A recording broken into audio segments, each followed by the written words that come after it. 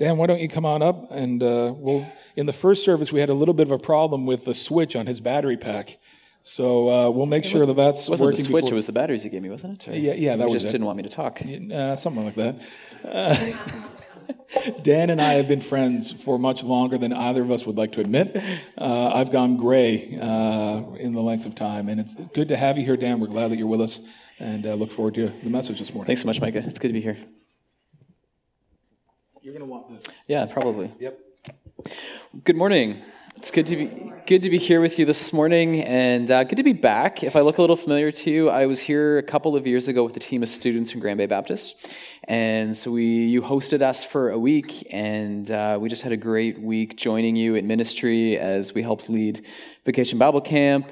We were involved, that was just, I think, in the early stages of when the Island Pregnancy Center had kind of taken possession of their space, and so we were moving out some old furniture from who had been there before, and it was just so good. And we just, now in this role, I now work with the CBAC as the Director of Youth and Family, but I'm still attending that church, still involved in the lives of those students. And just the other week, we were talking about our time in Summerside and just how much that you were an encouragement to us and to our students, and your hospitality, like, you guys were awesome, and so we just continue to thank you for that.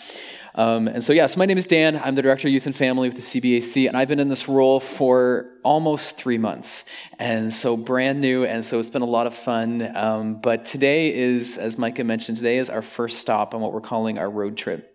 And so we are hosting forums around Atlantic Canada, meeting with people who are passionate, who are excited, who are concerned for next generation, what we call youth and children's ministries. And so this invitation is open to anyone, whether you are a leader, a parent, grandparent, neighbor. If you have a heart for next generation ministry, we invite you to come so that we can hear from you.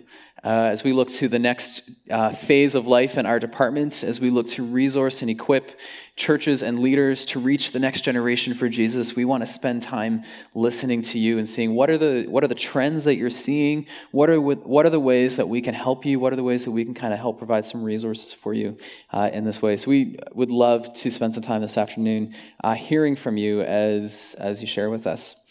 A little bit about myself. I am not an islander by birth, but I like to try to pretend that I've got some good island roots. And so my wife is from up west, and so from O'Leary Baptist. Her parents are Dana and Twyla Harris, if you know them. And so PEI is, in many ways, it feels like home to me. And so even as I was coming across the bridge last night, it was just good to be on the island soil. And so it's good to be here, and just really appreciate your hospitality. I have 4 kids, and I'll be mentioning some of them probably as the message goes on, because that's just... 3 of my kids are in school, and life is just crazy busy, and I just feel like we're in that stage of life where we are just running all the time and driving kids from one activity to the next, and with schools and everything like that. But it is good to be here. So this morning, what we're going to do, the message that I've kind of titled it More Than Brand Jesus. I want us to spend some time looking at discipleship, how we go deeper in our discipleship, how we build what I call resilient discipleship in our students and in our children, faith that lasts. And so we'll be talking about that idea. We'll be looking at a story from the life of Peter and his interactions with Christ. And then I also want to share some information with you about from a resource. It's called Faith for Exiles. And so, but what it does is it's a great book that walks through some of the things we need to be thinking about as we look to build faith that lasts in our youth and our students and our children and even in ourselves. And so I want to share a little bit of that with you as we continue to go on. But first, I want to introduce you to Christopher Clavius. He was a German mathematician. He was the lead astronomer for Pope Gregory XIII, and he was the one responsible for what we call the Gregorian calendar, which meant that in the 1500s, astronomers were starting to realize that the calendar was not really in sync anymore with what they called the lunar and the solar cycles. And so what that meant was that Easter was starting to get awfully close to summer, Christmas was starting to get awfully close to the spring, and so they wanted to make an adjustment to the calendar. So in October 1582, people went to bed on October 4th and they woke up on October 15th. And that didn't mean that they had an 11-day nap, but it just meant that the calendar changed while they were sleeping, and so they woke up and they had missed 10 days. And so that meant if your birthday was October 7th, you didn't get to celebrate your birthday. But what that also meant was that just created like this societal upheaval. And so there were actually riots as people, just the ripple effects of that change, people trying to figure, well, how do they get paid? And it just affected all kinds of things. And so there were actually riots in a number of cities in Europe. And this wasn't a change that happened universally. Now we all kind of use the Gregorian calendar, but it took place over actually centuries. And so there were early adopters, but then eventually more and more countries joined in, but it continued for a few centuries that countries would actually have to like drop 10, and as they waited longer, there was one country I think had to drop 12 days from their calendar in order to catch up with the rest of society. But I think in a lot of ways, we probably feel like that, even as a younger parent. Like I feel like in some ways that the world has just changed so quickly. It kind of feels like in some ways I went to sleep one night and the world woke up and it was different. And this week we had, not an incident, but a situation with one of our kids. I live in a small town, and because of small town dynamics and French immersion and everything like that, my 3 kids who are in school they're all in elementary school, but they all go to 3 different elementary schools, which means that we've got like 3 different bus times, parent-teacher conferences. We had 3 Christmas concerts in December that we were trying to juggle and all that sort of stuff. But my oldest daughter, who's in grade 5, going into middle school next year, she had a presentation come to her school this week that really pushed against a lot of the values that we hold as a family. And in a lot of ways, I really felt that this was not the place of the school system to be speaking into some of these values. And so I've had some really interesting dialogue with the principal and different things.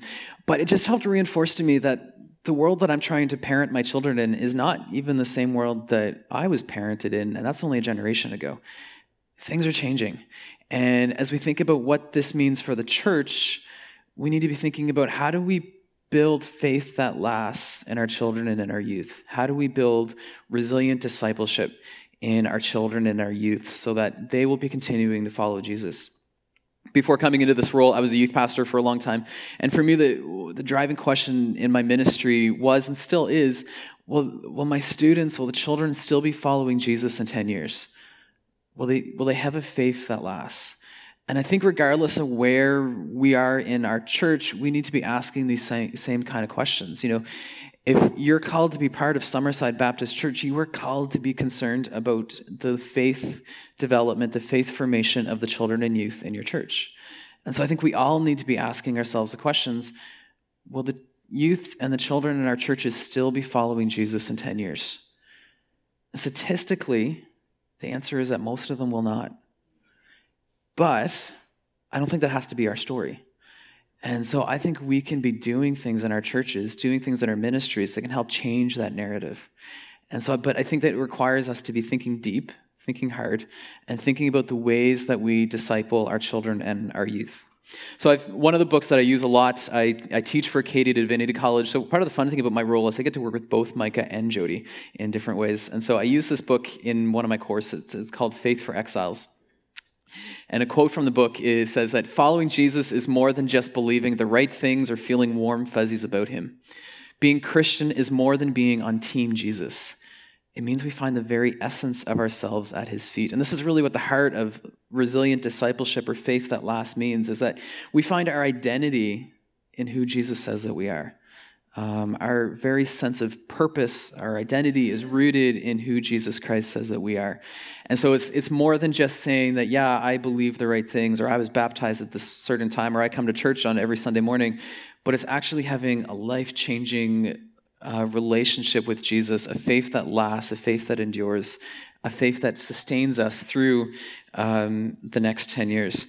And so it means that we don't identify ourselves primarily by where we're from or what we look like, but it's that we identify ourselves by who Jesus says that we are. And so to help us think about this, I want us to look at a passage from Matthew chapter 16, starting in verse 13. And these are a series of conversations that really involve Peter and Jesus and some of the other disciples around him. Jesus and his disciples are walking as they do from location to location. And so when Jesus came to the region of Caesarea Philippi, he asked his disciples, who do people say that the Son of Man is? They replied, Some say John the Baptist, others Elijah, still others Jeremiah or one of the prophets. Now, the Son of Man was a title in Jesus' day that had a lot of end times meaning attached to it. And so it was a phrase that had come out of the book of Daniel and had really developed a lot of meaning throughout the duration of the Old Testament and into what they call the intertestamental period between the Old and the New Testaments. And so by the time Jesus is on the scene with his disciples, there's a lot of cultural expectation. There's a lot of buzz around what is the Son of Man? Who is the Son of Man? When is the Son of Man going to come? And so there was a lot of expectation that the Son of Man was going to show up. And this person was going to restore the nation of Israel. They were going to release them, set them free. The people of Israel were living under foreign oppression. They had been conquered by the Roman Empire. And the people of Israel were looking for their freedom. They were looking to be released. And so they really saw the Son of Man as a title that went with that imagery, that expectation that someday they would be set free. The other title that went with that was Messiah. And Jesus asked his disciples, "But you, who do you say that I am?" And Simon Peter answered, "You are the Messiah, Son of the living God." Jesus responded, "Blessed are you, Simon, son of Jonah, because flesh and blood did not reveal this to you, but my Father in heaven." And so in this moment, Peter is saying that, yeah, Jesus, we believe that you are the Son of Man. We believe that you are the Messiah. We believe that you are the one that we've been waiting for, the one that our scriptures have been pointing to for centuries, the ones that our parents and our grandparents have been telling us to look for. We believe that's you. And Jesus continues and he says, "But I also say to you that you are Peter," which means rock. And he says, "On this rock I will build my church, and the gates of Hades will not overpower it. I will give you the keys of the kingdom of heaven, and whatever you bind on earth will have been bound in heaven, and whatever you loose on earth will have been loosed in heaven." Then he gave the disciples orders to tell no one that he was his Messiah. From then on, Jesus began to point out to his disciples that it was necessary for him to go to Jerusalem and suffer many things from the elders, chief priests, and scribes, be killed, and be raised the third day. Now, this flew in the face of what they were expecting the Messiah or the Son of Man to be doing. They thought he was going to come and raise an army and go and remove the Roman oppression from the nation of Israel. And they thought he was going to set up a kingdom and that they would be a powerful nation once again. And here Jesus is saying, that's not how it's going to go down. And so because this flies in the face of what Peter was expecting, this isn't the same story that Peter had grown up hearing. It was different than what he expected. Peter took Jesus aside and began to rebuke him.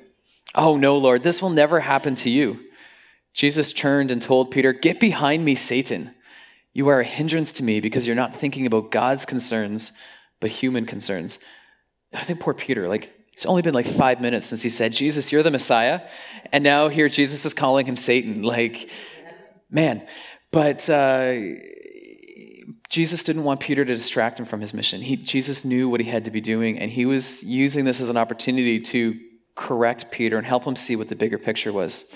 So then Jesus said to his disciples, "If anyone wants to follow after me, let him deny himself, take up his cross, and follow me. For whoever wants to save his life will lose it, but whoever loses his life because of me will find it. For what will it benefit someone if he gains the whole world yet loses his life? Or what will anyone give in exchange for his life? For the Son of Man is going to come with his angels in the glory of his Father, and then he will reward each according to what he has done. Truly I tell you, there are some standing here who will not taste death until they see the Son of Man coming in his kingdom." And so in these moments, Jesus is unpacking for his disciples what a life of faith really looks like. I think for us, what a life of resilient faith, a faith that endures, a faith that lasts, really needs to look like. It's not maybe as easy as we've always made it seem like. It's not simply about saying a prayer and making a decision, but it's actually this lifelong commitment, this allegiance to who Jesus is. A life of saying that I don't come first. We live in a culture that tells us all the time, find your real you. The situation at my daughter's school this week, the kids were encouraged to find their true self, and whatever their true self was, that's who they were supposed to be. That's the narrative, that's the story that our culture tells us all the time. And Jesus says, if you really want to find your true self, you need to throw it away and put others first. Follow me, take up your cross. And the taking up the cross wasn't just an invitation to deal with the minor things that inconvenience you. It wasn't about, waiting in line longer at A&W than you thought you needed to, and that being the cross that you pick up. It's about actually choosing death and actually saying, my life is secondary to what Jesus is calling me to do. Jesus is first. So as we look at faith formation out of this passage, a few things that I want us to reflect on is first that we see Peter confessing that Jesus is the Messiah. And this isn't simply just a verbal thing that Peter was doing, but he was actually giving his allegiance to Jesus. Faith is saying that our allegiance to Jesus comes first before any allegiance to a flag or a nation or a monarch or a politician. Our allegiance to Jesus is key. And so as Christians, for Peter to be saying that Jesus is Lord or Jesus is the Christ, in Roman culture, the only person who was Lord was Caesar. And so when Peter is saying things like Jesus is Lord, he's actually saying that means that Caesar is not. So it would be in the same way as us saying that Jesus is our prime minister or Jesus is our king. We place a higher value on Jesus leading us than we do on the prime minister or the monarch of our country. And so faith is about placing our allegiance to Jesus and recognizing that there's going to be times that we have to choose our allegiance. And as Christians, we need to be choosing Jesus first. Faith is also about experiencing Jesus, and we learn the ways of Jesus as we walk with him and as we hear our identity. And so we see that Peter is spending time walking with Jesus, that he is learning what it looks like to follow Jesus by being at the feet of Jesus and hearing him and having Jesus teach him. And so as we look to have to build resilient faith in our students and in our children, we need to be providing them experiences that really help them see what Jesus is like. And that's one of the things that I really value and appreciate and am grateful to Summerside Baptist for, is that for the students that I brought here 2 years ago, you help provide an opportunity for them to experience Jesus in your midst. Through your hospitality, through the ministry in your community, through the Vacation Bible Camp, they really experienced Jesus. Thank you for your hospitality in helping accomplish that. And in the midst of experiencing Jesus and doing life with Jesus, we hear Jesus speaking his identity on us and hearing him say that you are my child. I have chosen you. I have rescued you. I have redeemed you. And so as we experience Jesus and as we take on that identity and recognize that what Jesus says about us is most important, that helps build that resilient faith. That helps build a faith that lasts. But we also see that Peter is being introduced here to the idea of self-sacrifice. And Peter is being told that he needs to be willing to pick up a cross, which in Peter's day, people didn't go around wearing crosses around their necks. It wasn't a piece of jewelry. It was an instrument of torture. And so for Peter to be hearing to take up your cross and follow me, he recognized that that was an invitation to death. That was an invitation to say that his own desires, his own needs are secondary to what Jesus is calling him to do. So we discover life by choosing death. And in some way that is really hard to wrap our heads around when it comes down to it, we experience abundant life, fulfilling life by following Jesus into death. And it is through the death of Christ, through our own death to ourselves, that we experience the real, abundant, and fulfilling life that God has for each one of us in Jesus Christ.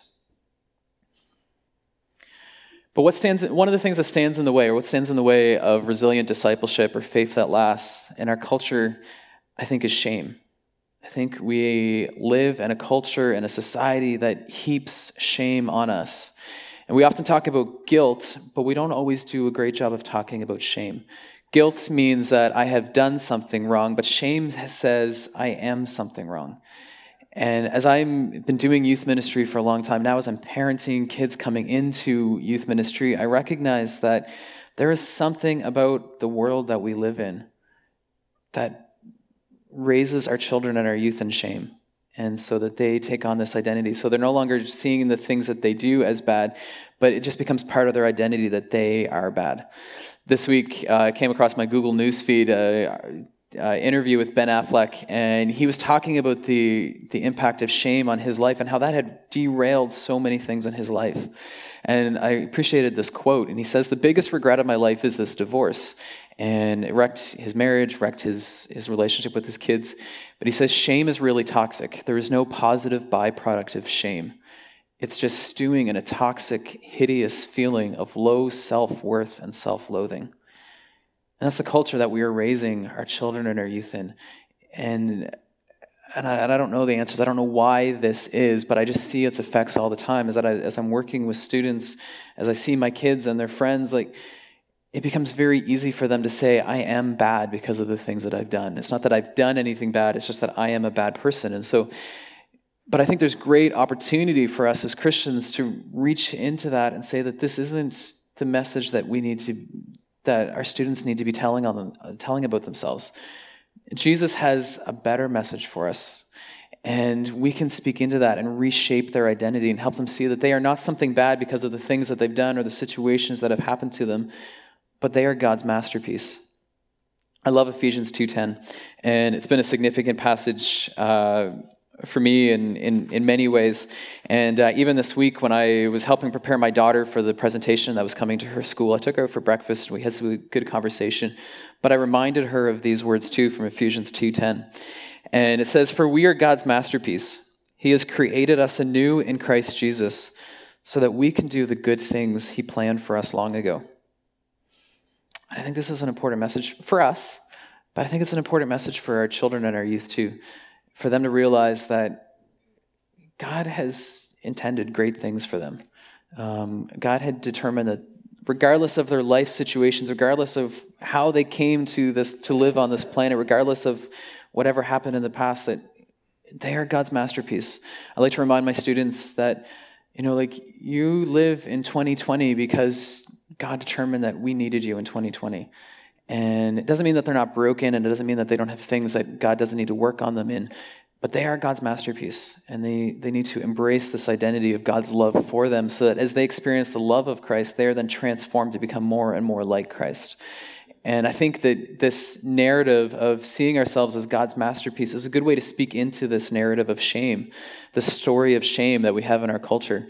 And as we look to build faith that lasts, I think we need to be aware that many of our people are coming out of an identity of shame.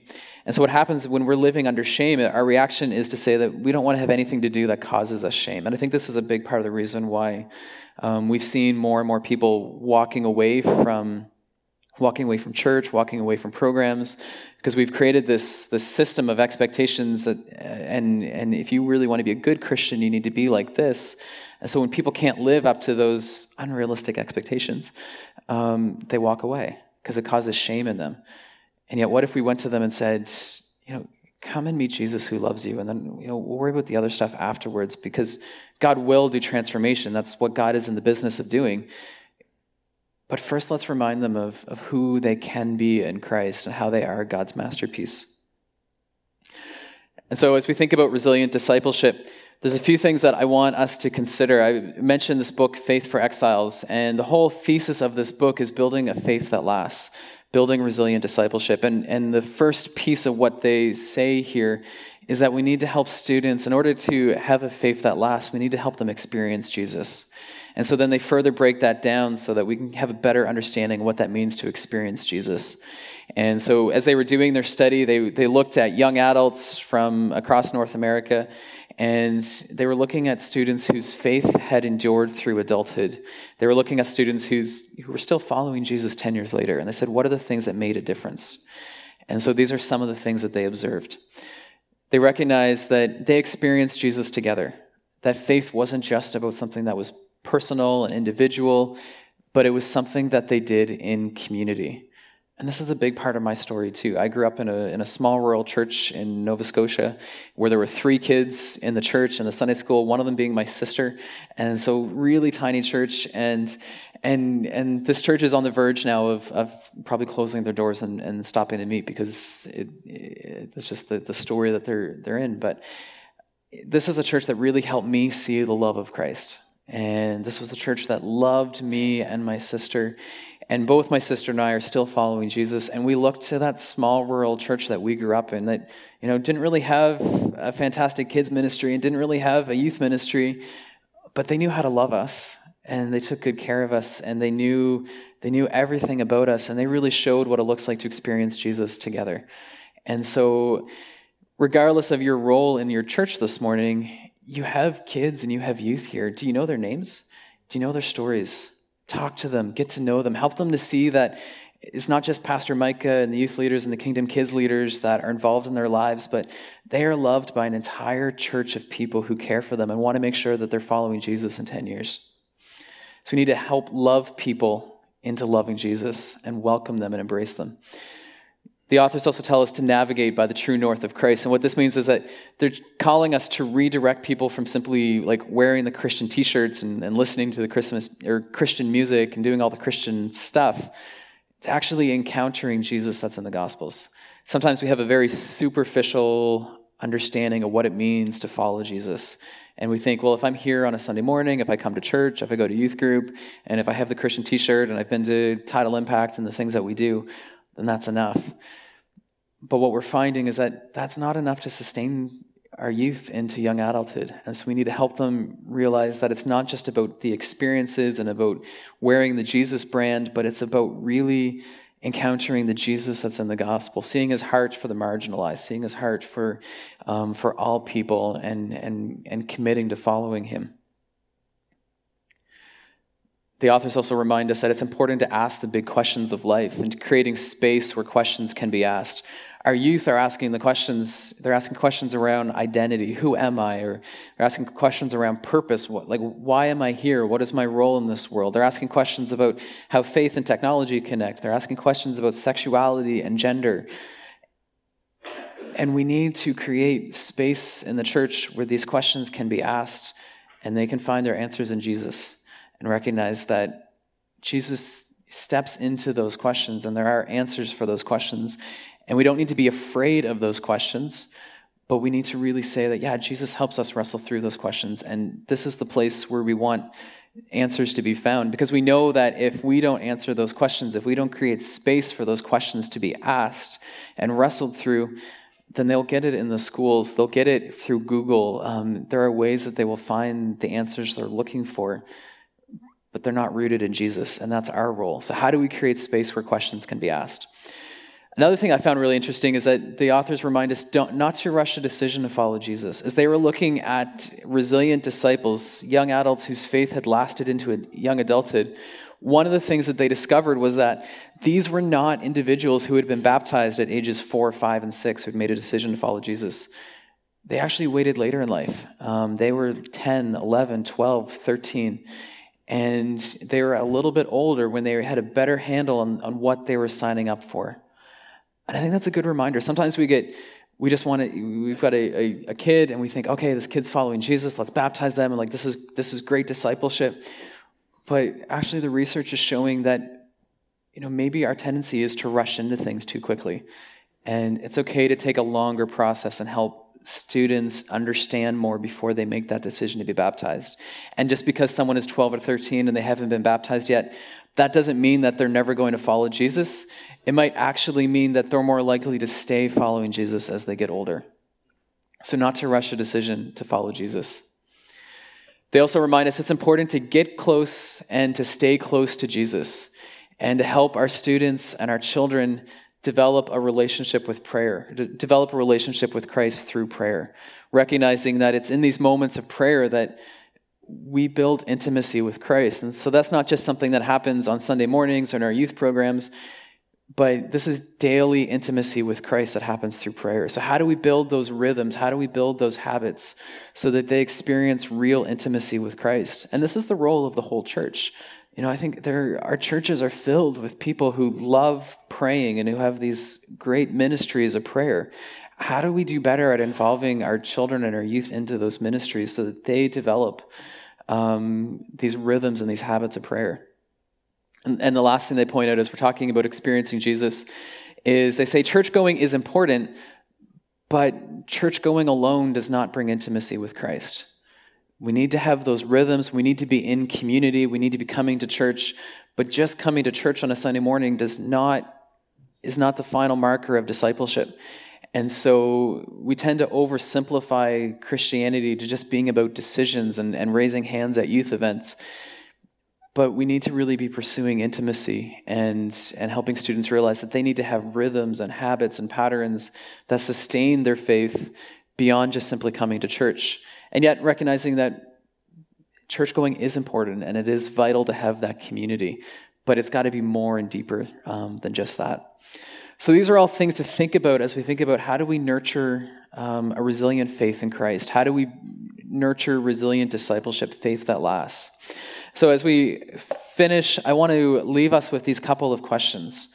And I think it's important to wrestle through these questions. As we want to have discipleship that lasts in ourselves and in our students and in our children, we need to wrestle with the questions around identity and both Jesus' identity and our identity.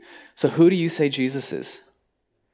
Is Jesus simply the slogan you wear on your t-shirt? Or is Jesus your Lord? Is he your friend? Like, who do you say Jesus is? And then what are the implications for that in your life? And then who does Jesus say that you really are? If we want to speak into this culture of shame that we're raising our children and youth out of, we need to understand who Jesus says that we really are too, and be able to share our stories and share our brokenness and share our triumphs, so that we can tell people who Jesus says that we really are. So I leave you with these questions. And again, I thank you. I continue to thank you for your investment in the lives of students that I work with in New Brunswick. And but I encourage you to be thinking about how you, as a congregation, build resilient faith in your youth and your children. So I want to pray for you. And so let's pray together. Jesus, I'm grateful for Summerside Baptist, and I thank you for their ministry with students. I thank you for their ministry with children. I thank you that this is and so I thank you for the ones that are in their midst. And so may they continue to grow in love for the kids and the youth, and may they continue to be creative in terms of how they can build resilient discipleship. And may all of us ask the question, what can we do to help students and youth and children still be following Jesus in 10 years? In your name, Jesus, we pray. Amen.